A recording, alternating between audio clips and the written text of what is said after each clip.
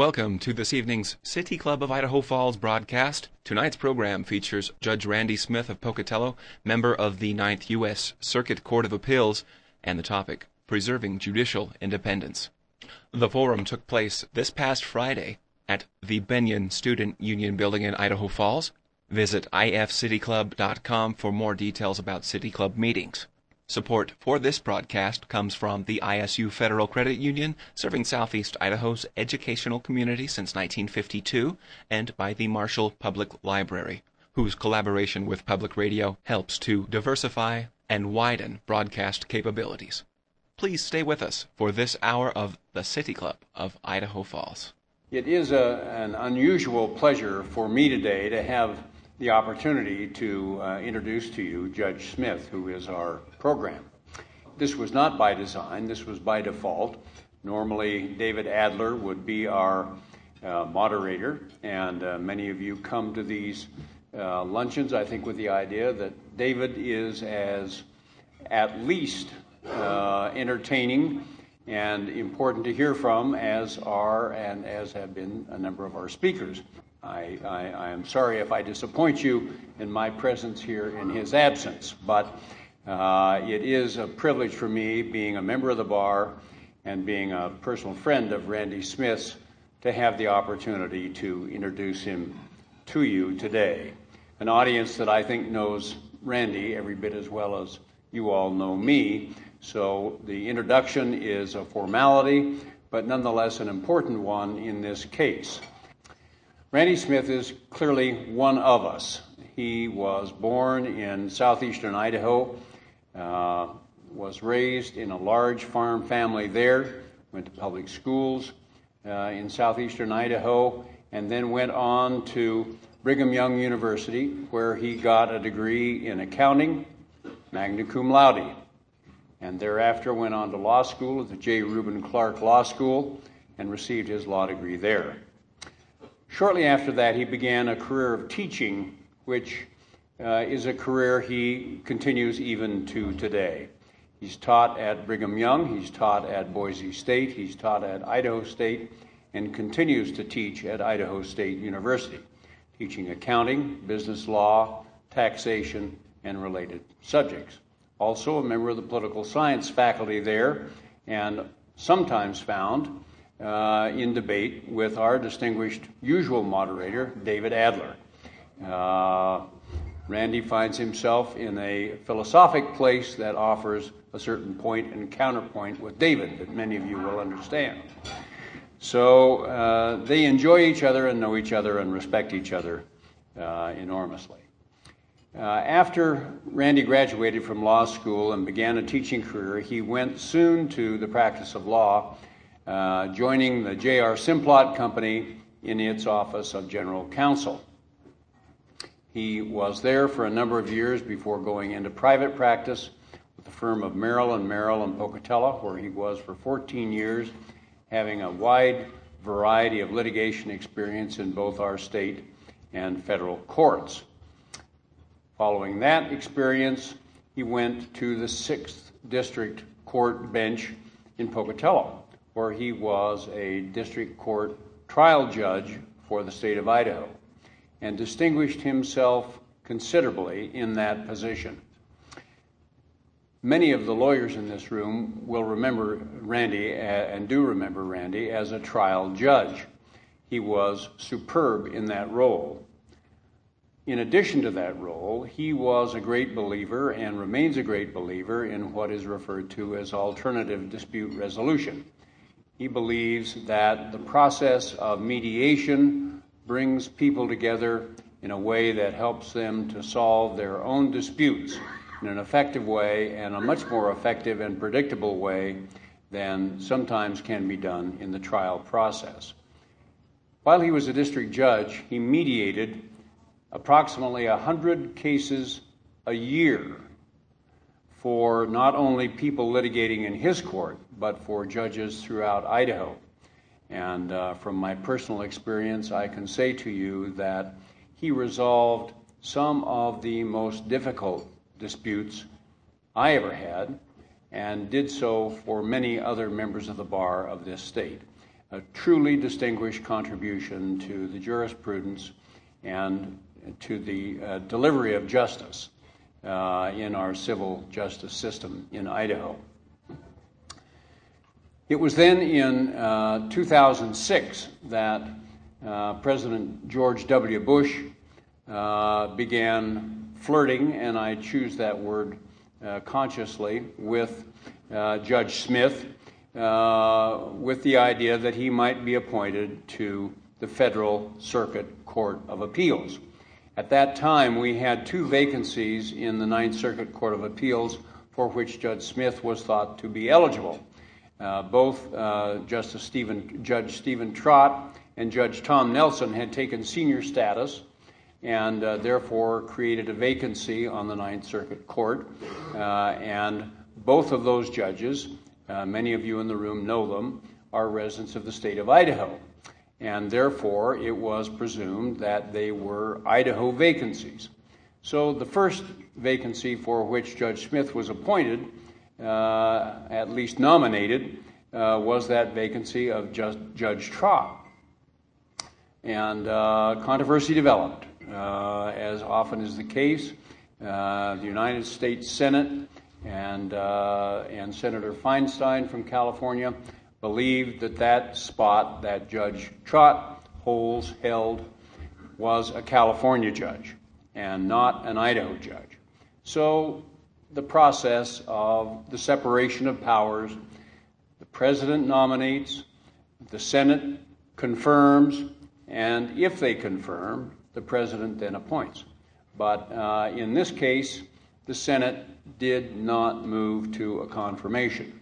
And the reason was because Senator Feinstein essentially put a hold on that nomination.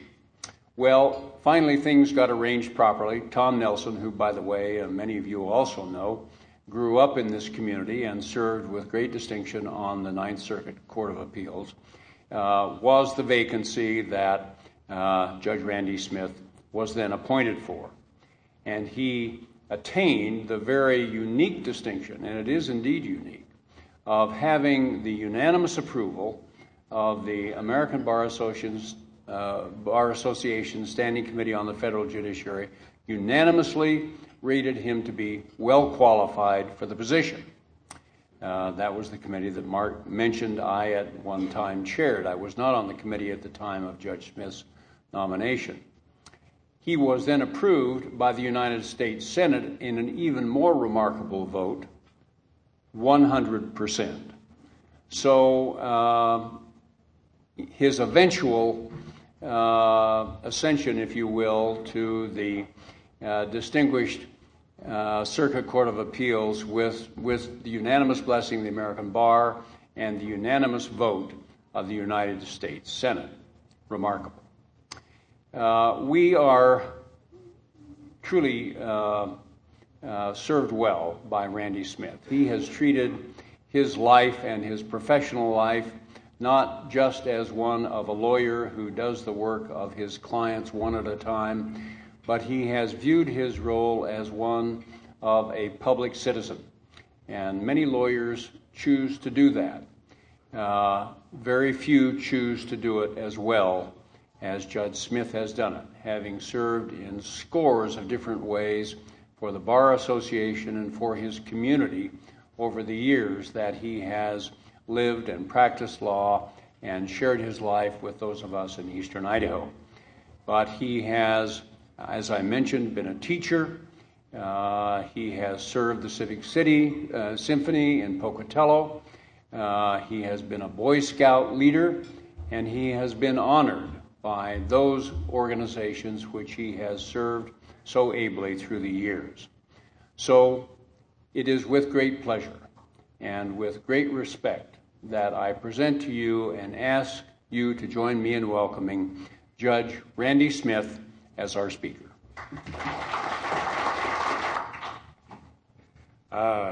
You can all see why I have already retained Tim to speak at my funeral and give the oration and obituary on my behalf, and then I'll just go to the grave. And if God won't put me in the heaven on that, then I don't know. I'll never get there. I very much appreciate your remarks, Tim, and he's such an orator. He's such an orator. The juries are all convinced by what he says. The judges, they all say, when will Tim get another one just like that? He's going to get them. And poor defense lawyers, what do they do when they're sat with him giving the first speech to the jury? Well, they worry about it, that's for sure. And when he's on the defense side, the plaintiff better be good. And so I very much appreciate that introduction. I was kind of brought here a little bit under different circumstances. I was sitting in my office one day when the guy who you just heard talk to you called me on the phone, and he's a pretty believable guy, and he calls me on the phone and he says, now Randy, you're on the Ninth Circuit now, yes. You do believe on the in the Ninth Circuit in free speech, don't you? Well, yeah, I do. Well, then I want you to come and give one.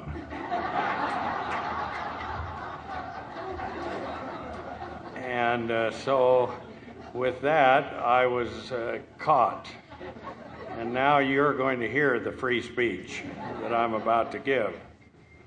It was interesting, the topic that I was assigned, because judicial independence. I was interested with that topic. I was interested with it because I started thinking about some things. You know, my first thought, well, Adam had it really good in his day. Why was that? Well, he knew nobody had said anything before him, so he could say whatever he wanted to. So Adam had it pretty good. I also thought, because in a way I feel a little bit like Elizabeth Taylor's eighth husband. I know what I'm supposed to do, but I don't know how to keep it interesting. Judicial independence. And so I worried about it, to be fair, and that's where I am. Before I begin, however, I want to at least tell you that I feel a little bit like these people. On the first day of school, a first grader handed his teacher a note from his mother.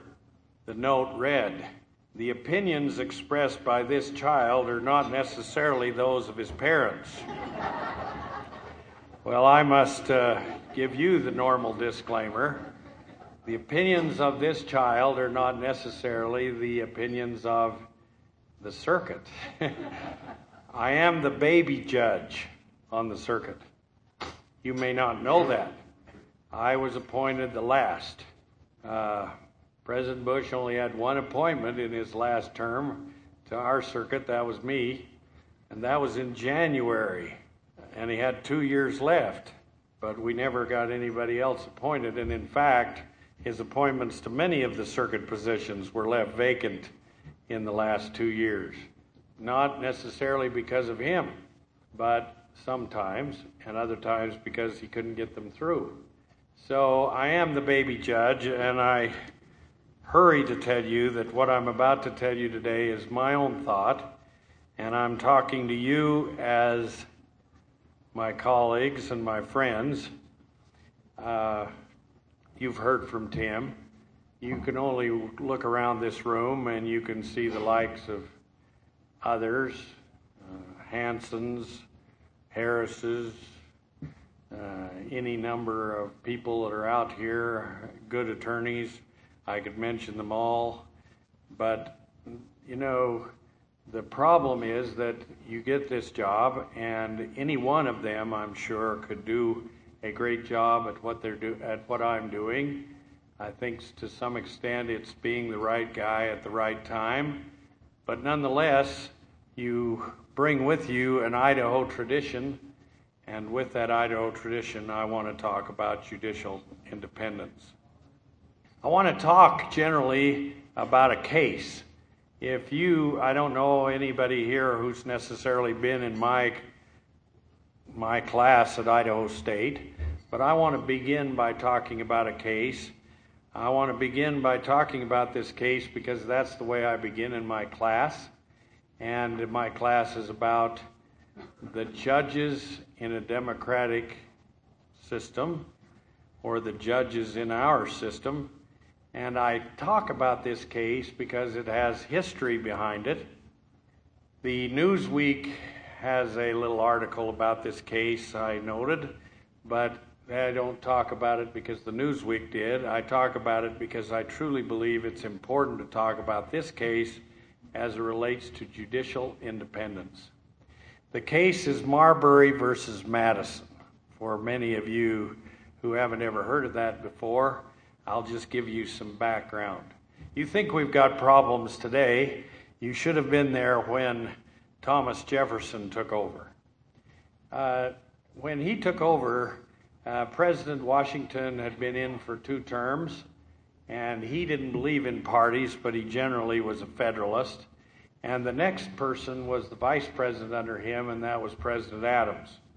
President Adams was a Federalist, believed in federalism, and his vice president, because in those days the vice president was the one who got the second most votes, not necessarily his vice president, but whoever was the second most votes, was Thomas Jefferson. Thomas Jefferson was not a Federalist. In fact, he was a Republican Democrat or a Democratic Republican. You take it for where you want. And anyway, in the final days of the John Adams administration, President Adams tried to appoint as many Federalists to the national judiciary as he could. One of those that he appointed was the new Chief Justice, John Marshall. That was also Thomas Jefferson's cousin, but not because Thomas Jefferson wanted him. They hated each other, the cousins. So John Marshall was there, but the ones that have to do with Madison, Marbury versus Madison, are those who were appointed to Justice of the Peace in Washington, D.C. Marbury and his compatriots were appointed to Justice of the Peace. Now, many of you may say, why would that have anything to do with the president? Well, the Constitution says that the president picks the judges in Washington, D.C., and the Senate confirms them the same as they do in any other federal judicial spot. So anyway, Marbury and his friends were appointed by President Adams. The Senate had confirmed them. However, John Marshall, excited to get on the Supreme Court, I guess, I don't know why, did not deliver their commission. Now you all say, what's that? I thought, what's that, when I read it the first time. What does it matter? They've got the president's appointment. They've got the Senate confirmation. Why do they need a commission? Well, this is their paper that says they're really able to act. So having not been delivered this paper, President Jefferson, who didn't want the Federalists in, said to his Secretary of State, James Madison, don't give them their commission. Don't let them be judges. We don't want those Federalists. We want our own party, and we don't want them. So the case was originally filed pursuant to the latest pronouncements of the Congress. The case was filed in the Supreme Court of the United States. And John Marshall, the Chief Justice, had to write an opinion about that. Now, the first thing, President Jefferson didn't even think he needed to respond to this complaint, but the Supreme Court told him to respond. For the Supreme Court telling him to respond, the Democratic Republicans shut down the Supreme Court for a year. And they were not able to even meet in the Supreme Court building. They had to meet in John Marshall's house. So anyway, finally the Supreme Court got it together and they ruled. And they ruled certain things. And the important part of this is what I'm getting to here. They ruled, number one, that the Constitution gave the courts the right to decide what the law was. Now, if you look in the Constitution itself, you'll not find that. There's nothing in there that says the courts are the one. But that was the rule. Second was, the President and Mr. Madison were out to lunch. They'd all had the appointment, they'd all got confirmed. Just the mere fact of delivering them a piece of paper wasn't anything, and they should have delivered it. And then Justice Marshall did the very surprising thing. And this was the measure of his work. He said, however, we have the power to, under the Constitution, to strike down the law that says you came here first. That's not right. If you read the Constitution, you shouldn't have come to the Supreme Court first. We're not an original jurisdiction court for this stupid matter. So we're striking that down. And we're saying that you can't set these Federalists because they should go down to the lower courts and come back up before they get set. So they were saying, in effect, that President Jefferson won. Now, I want to look at that decision. Why do I want to look at it? You won't know, but next Monday is the 204th anniversary of that decision. Not only that, but that decision talks about three things that I think are important for us to talk about if we're going to talk about judicial independence. And I see my time's running fast, so I'll hurry. First of all, it talks about the American system. The American system is built on the idea that judges should be completely independent of the other two branches of government. In fact, in Federalist number 78, Alexander, trying to get the Constitution passed, Alexander Hamilton, explained why the complete independence of the courts was particularly essential. Hamilton said that the judges needed to be different from the legislature and different from the executive because that was the best way to guarantee a steady, upright, and impartial administration of the law. He also argued in Federalist 78 that judicial independence was necessary in order to safeguard, and this is the important part, the injury of private rights of particular classes of citizens by unjust and partial laws. Now remember, this is Hamilton arguing as to why we're to adopt the Constitution. Remember the background of this, in that this was a time when the Constitution was being adopted, when the states had a lot of state rights. They did not want to give up their state rights to a federal government. They wanted to keep those rights, and they were worried about the Constitution and the articles therein that made a pretty strong federal government, and they wanted to do something in order to keep these rights.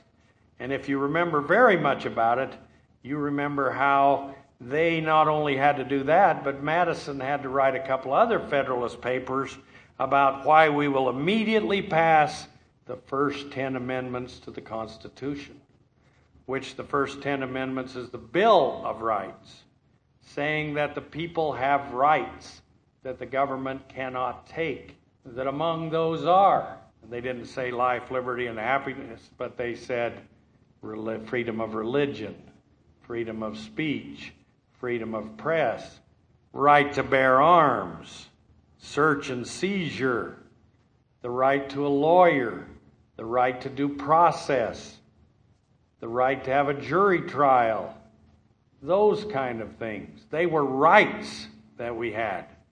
They were rights the government could not take from us, even though we were putting together this big federal government. And then in the 9th Amendment, and this is one many of us forget sometimes, they said just because we've enumerated all these rights in the first 8, right not to have cruel and unusual punishment, the right to religion, just because we've enumerated all these doesn't mean we haven't got more that we didn't think to put down. That's what they said. And so the judiciary comes in. The American system, which was put together then more by Marbury versus Madison that this was to be an independent branch of the government, that they were to ensure that the injury of private rights of particular citizens by unjust and impartial laws not be had. In other words, that this judiciary was to protect, if you will, the minority from the majority. That we were to protect the rights of the Constitution even when the President and the Congress wanted to take it away from you. Now that's a different style. That's a different thing. The Constitution was formed, the judges were put together, the Federalist Papers were done. So what were we supposed to do? Well, leading to an independent judiciary then, we're supposed to do things on an objective basis to the best of our ability. We're supposed to decide the case with impartiality. We're supposed to decide the case according to established legal principles. We're supposed to use logic and policies underlying the relevant law to fill in the gaps when we can't come with that. What does that say? Well, lawyers that are sitting around at your table will talk to you about these kind of concepts. As a result of that, we take each case on a step-by-step basis. We talk about standard of review for procedure, something I'm constantly harping to my colleagues on the Ninth Circuit about. Standard of review. The district judge is right there on the scene. The district judge is right there listening to the argument. Are we to take every one of his decisions and overrule them just because we're sitting up there and our idea is different? How are we to review? Is it an abuse of discretion or is it a de novo review? If it's de novo, we can supplant our own opinion. If it's an abuse of discretion, we cannot. We're supposed to see if what he's done is so bad that he's abused his discretion. What about in the interpretation of a statute? We're supposed to look at the plain language of the statute and not read our own idea into it. Only time we can get there is when it's ambiguity. I can't even say it. I'm from Thatcher. So that's where we're supposed to go. So that's the judge's role, to protect their own independence. Then I want to talk to you about the second verse, because I'm running out of time. I could talk to you more about that verse, but I want to talk to you about the second verse. Judges are truly supposed to forget who got them where they are. They're truly supposed to get what their biases are. That's not our job to inject our bias into what we do. So, the first thing I like about Marbury versus Madison is that the court laid out the American system. But the second thing I like about Marbury versus Madison is here's Justice Marshall. He's the guy who forgot to give these judges their papers. He's the one that went off to the Supreme Court and was writing big stuff. He didn't do his job. But rather than get these Federalists their job, he said, I've got to choose the better part. President Jefferson is right. I don't have the right to do that. And he was a Federalist, and he didn't like President Jefferson. And he'd love to have had his friends get on the court. But he said, even though I'm a Federalist, unless these judges can get their case back to me, they're not going to have their job. What was he really saying? Well, most of you who are litigating cases know before they get to the Supreme Court, you're dead. So Marbury had to go find another job. So in effect, he was killing their opportunity. Now that's what judges are supposed to do. They're supposed to forget what got them there, and they're supposed to forget what their biases are and do what they do the way it ought to be done. Now, we have this opportunity every day. I had an opportunity, I wasn't on the bench very long. And some geek, and I say geek, that's the kind of a nice term to use, but nonetheless, suggested that I ought to rule on term limits. Now, I don't expect many of you remember that. But Sheila and I, we were off at the Republican convention. We were putting term limits right in the platform. Get rid of these politicians as soon as we can. Let's not let them there for too long. I mean, that was our deal. And yet that case came to me, and the question was it constitutional to throw somebody out because they'd been there that long? Even though I believed it, even though I thought they ought to be gone, was it constitutional? And I had to look then at the Constitution of the state of Idaho, because they weren't talking about the federal Constitution, they were talking about Idaho's Constitution. And I said, hey, I've looked at it. The only ones the framers wanted out of there were the Mormons and the Chinese and the Negroes, and that was it. They weren't talking about those who'd been in for a long time. So I guess unless they want to pass a constitutional amendment, they can't just legislate it. They are taking people's rights away from them. And there were Republicans, I don't remember Sheila writing me, but there were Republicans who wrote me and said what a geek I was. That I'd had finally a time to get rid of all these Democrats, and I wasn't doing it. And I was a geek, and how did I ever get that job? And remember who got you there, Judge. And I thought about it. But let's take that a little wider. That happens with federal appointments. I mean, when we're there, I'm sure President Bush is thinking to himself time and time again, looking at what I'm doing. He may be saying, what the devil did I do? Let Smith in there. That guy's a geek. I don't know why. But let's think about it in a different way. What about the election of judges? I want you to think about that.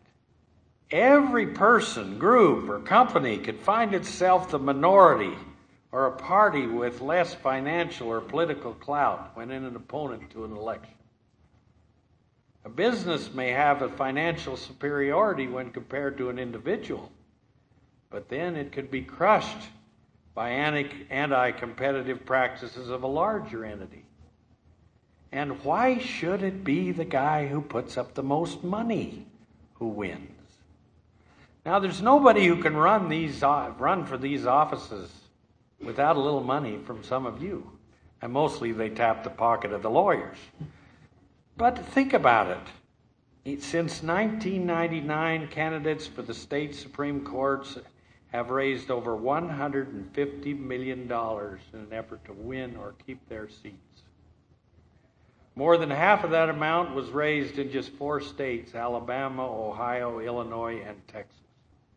In 2006, Supreme Court candidates in Alabama, Ohio, Oregon, and Washington broke the $1 million mark before Labor Day with their campaign contributions. Now, what am I saying? When I'm talking about judicial independence, and I'm not wading in, I'm a Ninth Circuit judge, I can't wade in.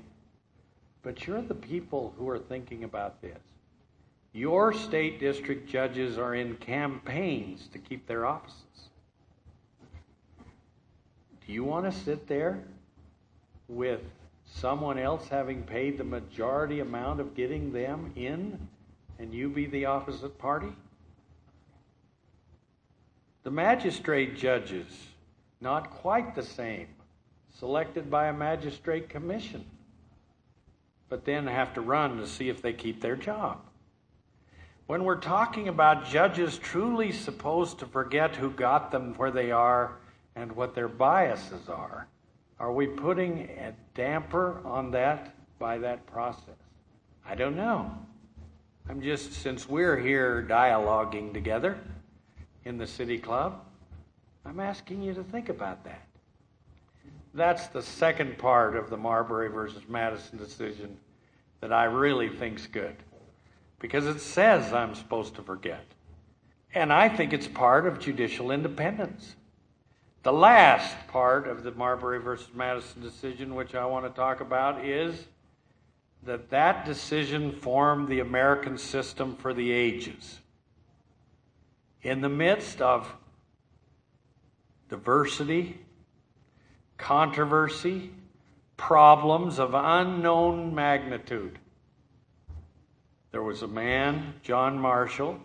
and his compatriots who wrote, if my students always give me the business, 102 pages about something that didn't mean anything, and then said in one page, we didn't have the power to do what we said, because they wanted to establish a principle.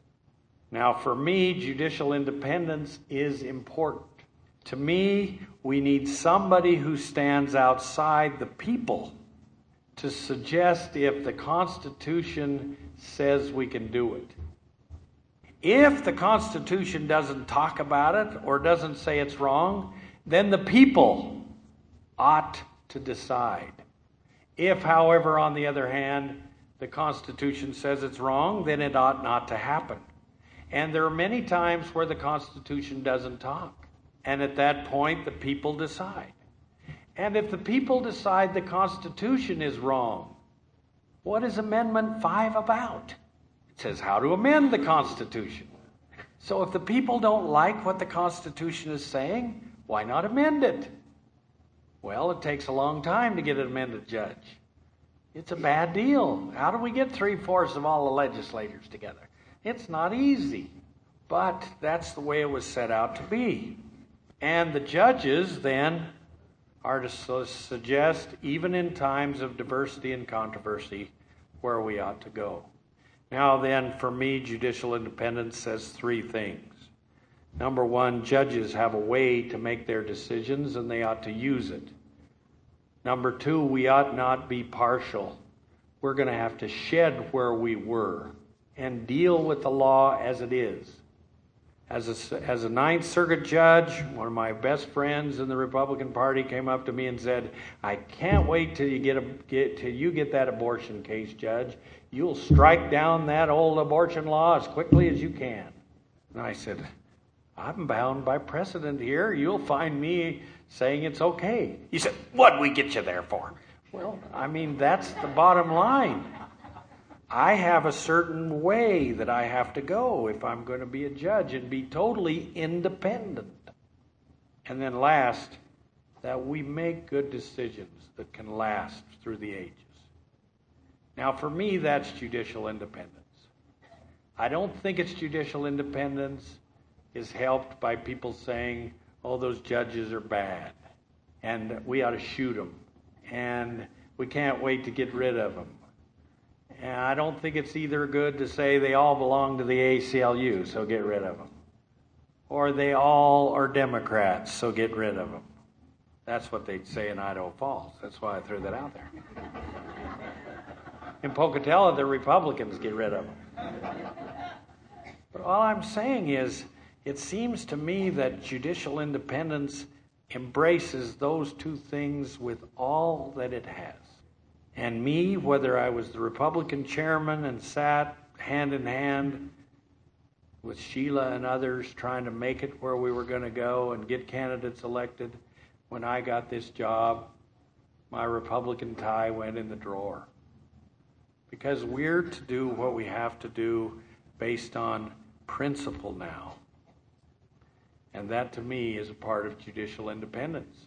And it's only when we don't do it that way, and some of my colleagues do not, that we have then those who call out to have their view instilled in the process. Well, guy's got to close with something good. 2 duck hunters ran into one another early in the morning. One of them noticed that the other's dog was just sitting there, had no interest in retrieving any of the fowl his master had shot. The first hunter said, "What's the matter with your dog? The last time I saw him, he was one of the best dogs I've ever seen." The other hunter replied, "His name is Lawyer. He used to run all over creation, working hard, getting the job done. Then one day, someone made the mistake of calling him Judge. Now all he does is sit there and bark." Ladies and gentlemen, to me, judicial independence is important. And that's why I wanted to talk to you about the ramifications of it and what it means to you as citizens in this community and in our state. Thank you. Well, let me say I have been fascinated, Judge, with what you had to say, and I will say to this audience something it already knows. It is a very rare event to have a judge speak to us as candidly, as forthrightly, and so understandably as Judge Randy Smith has just spoken to us.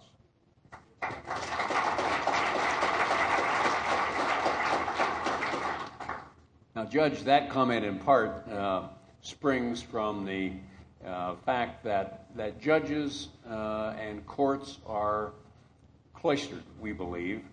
Ivory towers oftentimes that the public has little opportunity to see into. So one of your listeners out here is very curious about how a Ninth Circuit judge spends his day. Can you tell us a little bit about how that works? Well, it depends on where I am. That's a very good question. In general, this judge has his chambers in Pocatello. Therefore, I have 4 law clerks, 2 of which are back there on the back, which Carol Wiesenberg, David Dance came up to see me do this. 2 others are working still, and 1 judicial assistant. Those 4 people, 4 law clerks and 1 judicial assistant, help me to sit on, at best, probably about 350 cases per year. Of those 350 cases, I have to digest them before I go to a hearing. Then I have to ask questions when I get to the hearing. Then I have to vote about what I'm going to do after the hearing. And then I have to write an opinion if I'm assigned to write the opinion about it thereafter. So my day is spent in reading and analyzing and writing and reading and writing and analyzing. We do have a nice job in that we live in Pocatello. Thank goodness we live in Idaho, because every so often, about twice a month for a week, we'll get on the airplane and go to San Francisco or Seattle or Portland or Pasadena, and once in a while Hawaii and Alaska, if we have enough gray hair, and get to sit there. But we're there sitting with those cases, and that's when we have our hearings, and then we come home and write about them. So in general, that's our job. Now, I've seen San Francisco, at least the hotel, and I see the supper at night, the whatever hotel we go to eat. But we get up and go to the court at 7, and we come home about 7:30. The reason we go at 7 and come at 7:30 is that's the only time when we get our 3 people together to make our decisions. So we want to make them while we're there together so that we can make those happen. So we're in nice cities, but we don't see many of them. I would lie if I said I haven't been to a Giants game. And I love to get up every morning at 5 a.m.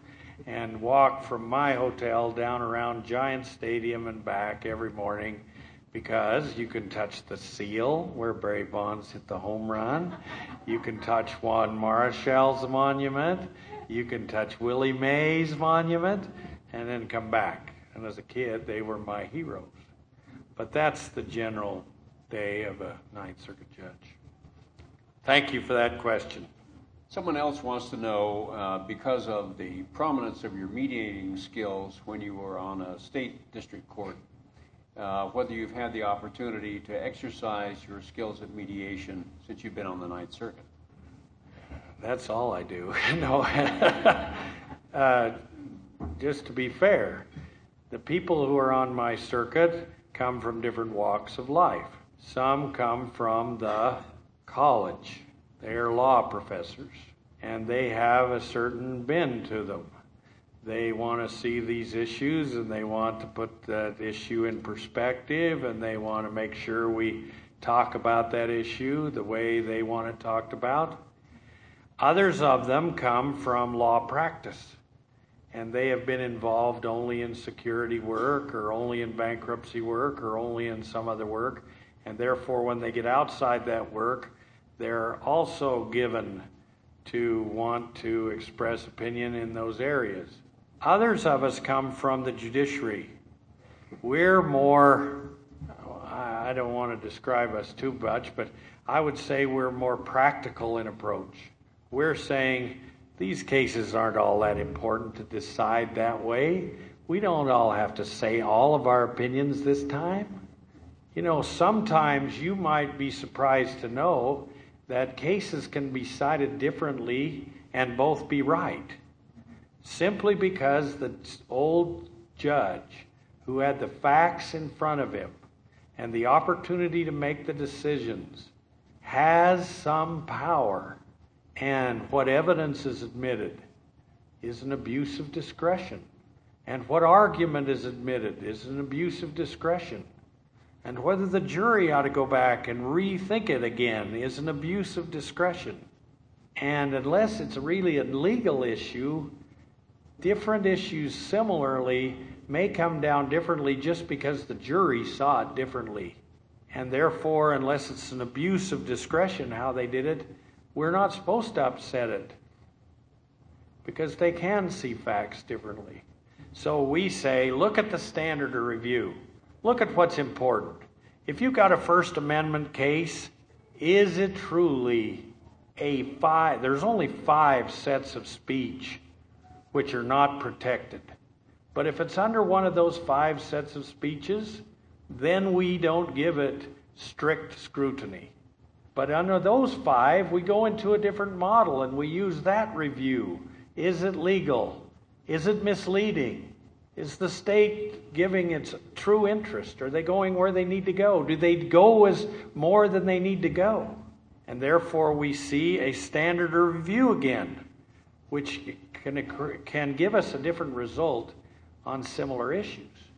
And we're more into, you don't have to decide every case on the record, which we weren't there to hear every time. So getting all of those views together, I've used mediation skills a lot. In fact, I've often said, do you really need to go there? We can do this here. You're out there, but can't you come here? And that's kind of what I did as a mediator. More what I did as a mediator. So I use those all the time. Otherwise, I'm allowed to mediate federal cases only. And I have taken some federal cases and mediated them. Thank you for that question. We all frequently hear about the judiciary from its critics, suggesting that the judges are, quote, legislating from the bench. Would you comment on how you may understand that criticism and make your comment with respect to that? Well, that's a good question. As I said, I think the judge's job is a particularly narrow one. When he leaves his job and wants to put his own views out there, rather than doing what he ought to be doing, then he can begin to legislate from the bench. Now, I know there's many of you who say there are activist judges out there. Very activist judges. Well, I want you to know there are, but they're not all on one side.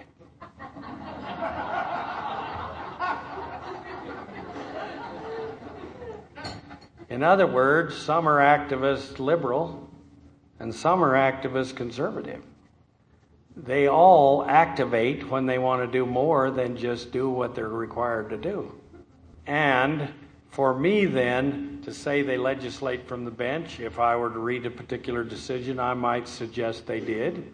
But again, as I said to you, it seems to me that the judge's job, and when they really do not actively go from the bench, is when they establish this decision according to legal principles that are in the books. When they understand there's a standard of review by which they have to guide things. When they understand that this is the standard that's been set for them to go, and if it's there, that's where it is, whether they like it or whether they don't. Not trying to find a way around that in order to put their view out there. And some can say that the Supreme Court has this opportunity many times. But you have to understand that they are the highest court, and if they find something totally outside of what needs be, the law suggests even in the standard of review that they can undo what needs to be. But in general, judges legislate when they go outside of what they're called upon to do. And that's where I think they do. And I can't say they don't. I expect some of you would say, maybe I do. But I am trying my best, I will give you that clue, to keep it with what I have. We just had a case not too long ago. We were talking about the freedom of speech. And if you're talking about the freedom of speech, you're either one of the ways where you can get outside of having strict scrutiny on the speech, because the law says Congress shall make no law abridging the freedom of speech. The Supreme Court has suggested that that's applicable to all the states and all the counties and all the cities by the 14th Amendment. But the first issue there, is it truly speech that we can give protection? There are only 5 types that we do not give that protection. But if it's one of those 5, we're going to go into a different philosophy. And I asked the lawyer, I said, which one of these 5 do you say this is in?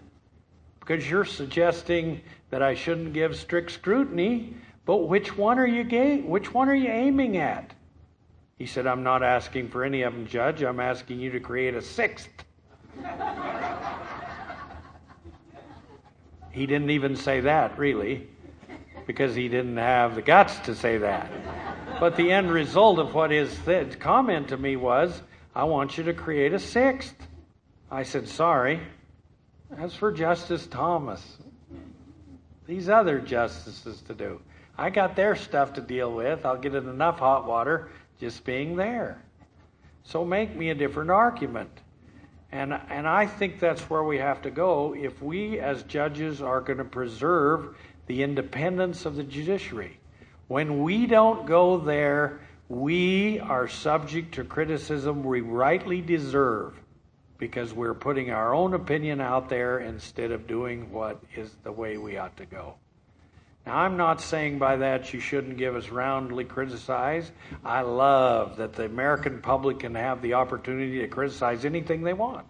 But we're here talking about reality, about what judges do and why they do it. And if they're following along with that, it's good. I would love the dialogue at the election to be not, do you believe in abortion or not? Because some judge on the state level has no opportunity about that at all. Do you believe in the death penalty? No judge on the state court level can say a thing about that. But how would you analyze that? And we never talk about that. In fact, the latest Supreme Court pronouncements suggest that candidates for judge ought to be able to say what they think about the issues. Well, yeah, they ought to say what they think, but it's irrelevant. If they're truly being good judges, what they think is irrelevant to me. Now, do we on the edge, can we really avoid it? Can we really get that all out of our system and be totally impartial? I don't know. You who know me know I have a tough time. I'm avid. But we work at it on a day by day. We take it step by step. We analyze the way we should. And then many times we go different than what we would have normally done if we'd have been in the process itself. Judge, with reference to the Supreme Court of the United States, there have been a number of suggestions that, from certain quarters, that the Chief Justice job should be rotated and that there should be term limits for U.S. Supreme Court justices. What are your thoughts on those subjects?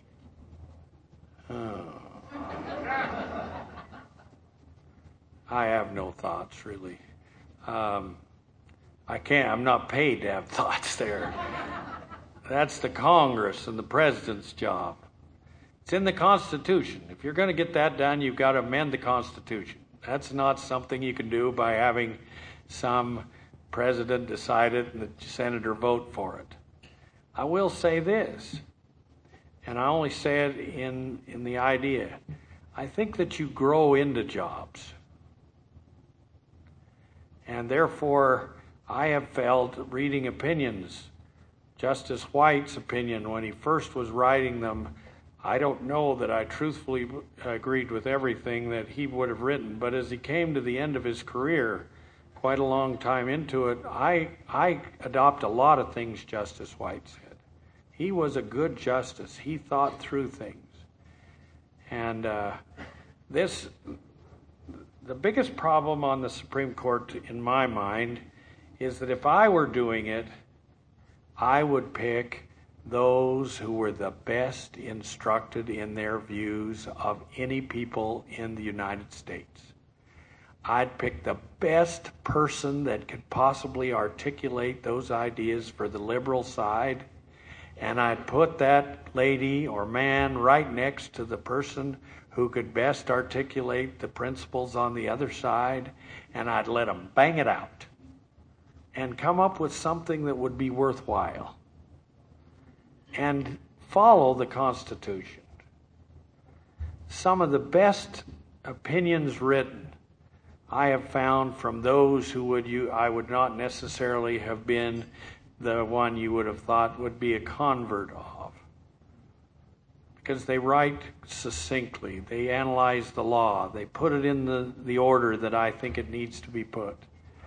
And therefore, I think the people ought to think a long time when they're talking about impartiality of judges and whether we throw it out on a whim or not. We truly need our best thinkers on that highest court, in my book. Judge, along with criticisms of the court, one of the audience is interested why the courts are so seemingly unable to defend themselves against criticism in a public forum. That's a great question. I'm very thankful for you, one of you who asked that question. Judges are not supposed to ethically go out and defend themselves.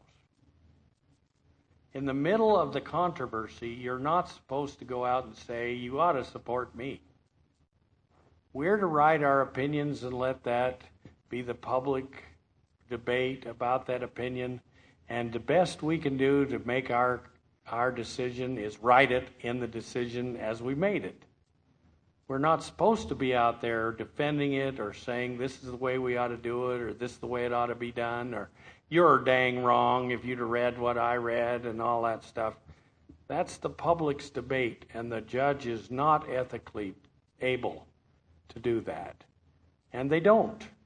And therefore, we are blessed, very blessed, to have the lawyers who are in our midst, a lot of them in this congregation today as I see them, who have taken on that responsibility of defending the judges and what they're doing, even when they didn't agree with what the judge did. Because they are sticking up for the system. And they're the only ones who can. If the judges want an increase in pay, there's only one judge who can go to Congress and say anything about that. That's the Chief Justice. He presents our budget and says we want pay increase.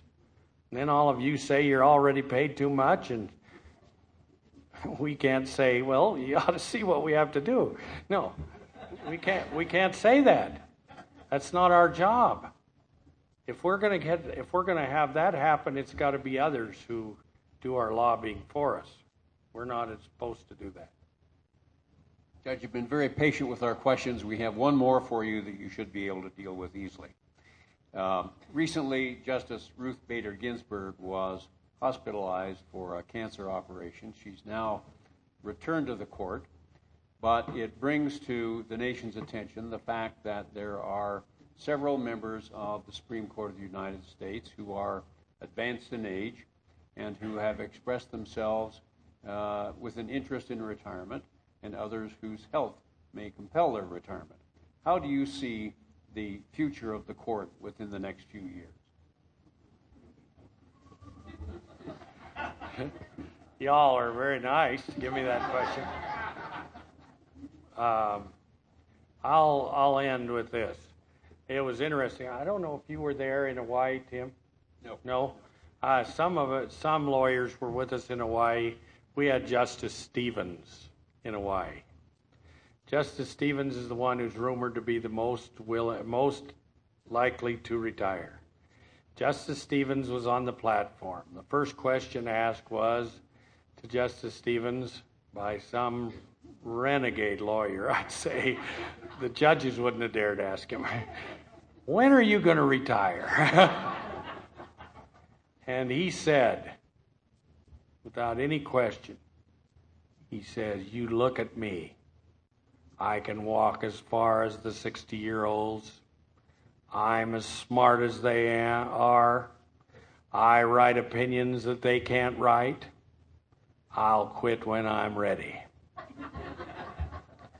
And you know, after listening to him for an hour and a half, I would say there wasn't a sharper mind in the whole audience than him. And when they asked him, "How come you're so liberal?"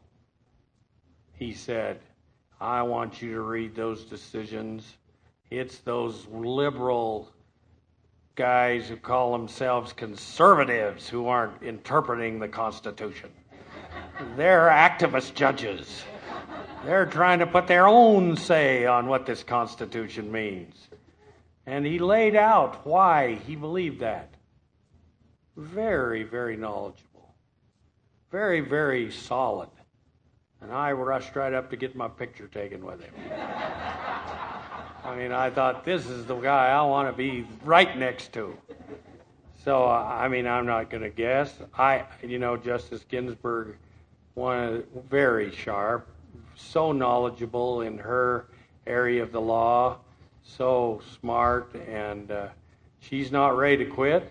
She said, I have a very good colleague on the Ninth Circuit who's one of her best friends, and I talked to Judge Hall, and she said, "Ruth's not quitting. She loves this job." So I don't know how it's going to happen, and I don't know who will go. And it's interesting because you think about it. Justice O'Connor stepped down only because she thought she should step down now, and then somebody else would have another 2 years and step down then. And no sooner had she stepped down than the Chief Justice died. And we had a man who was nominated for Justice O'Connor's spot. All of a sudden we had Chief Justice John Roberts, nominated then for the Chief Justice job. And then we had another position. So they don't know, but they from everything I've been around them, they're all very sharp, very knowledgeable. I'd hate to be in a debate with them. You heard Tim Hopkins' introduction, the way he gives it. They're just as good and better. And so, I would not guess. I just would not guess when they would step down. They are so involved. I was just shocked. I went back for the junior judges seminar, baby judges. We all went back. We had a room like this in the Supreme Court. Here's this Idaho kid from Thatcher, Idaho, sitting there in the Supreme Court of the United States. All these 9 judges running in, shaking our hands. I thought, how did I get here? Me. Keep me. Here I am. I started pinching myself. But it was the most interesting. The first justice who came to me was Justice Souter. And I thought, Justice Souter. I bowed the way I always bow. And you know what he said? He said, "Judge Smith, I've been reading about your confirmation. I know what you went through." He says, "In my book, there are 2 Idaho seats."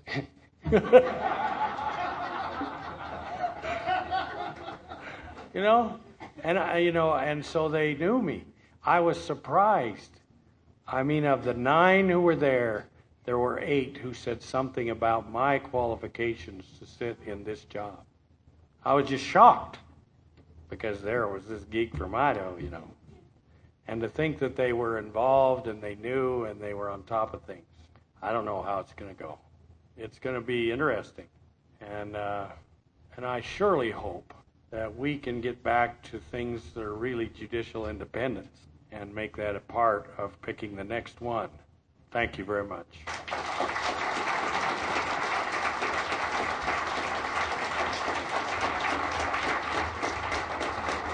Thank you all for coming, and thank you all for your excellent questions. We look forward to seeing you next month. And thank you very much, Judge Smith. Archived City Club broadcasts are available at ifcityclub.com. The program is recorded in Idaho Falls at the Benyon Student Union Building. This is KISU, Pocatello, 91.1, 91.3 for Idaho Falls listeners. Support for City Club broadcasts from the Marshall Public Library and the ISU Federal Credit Union. Fresh Air is next.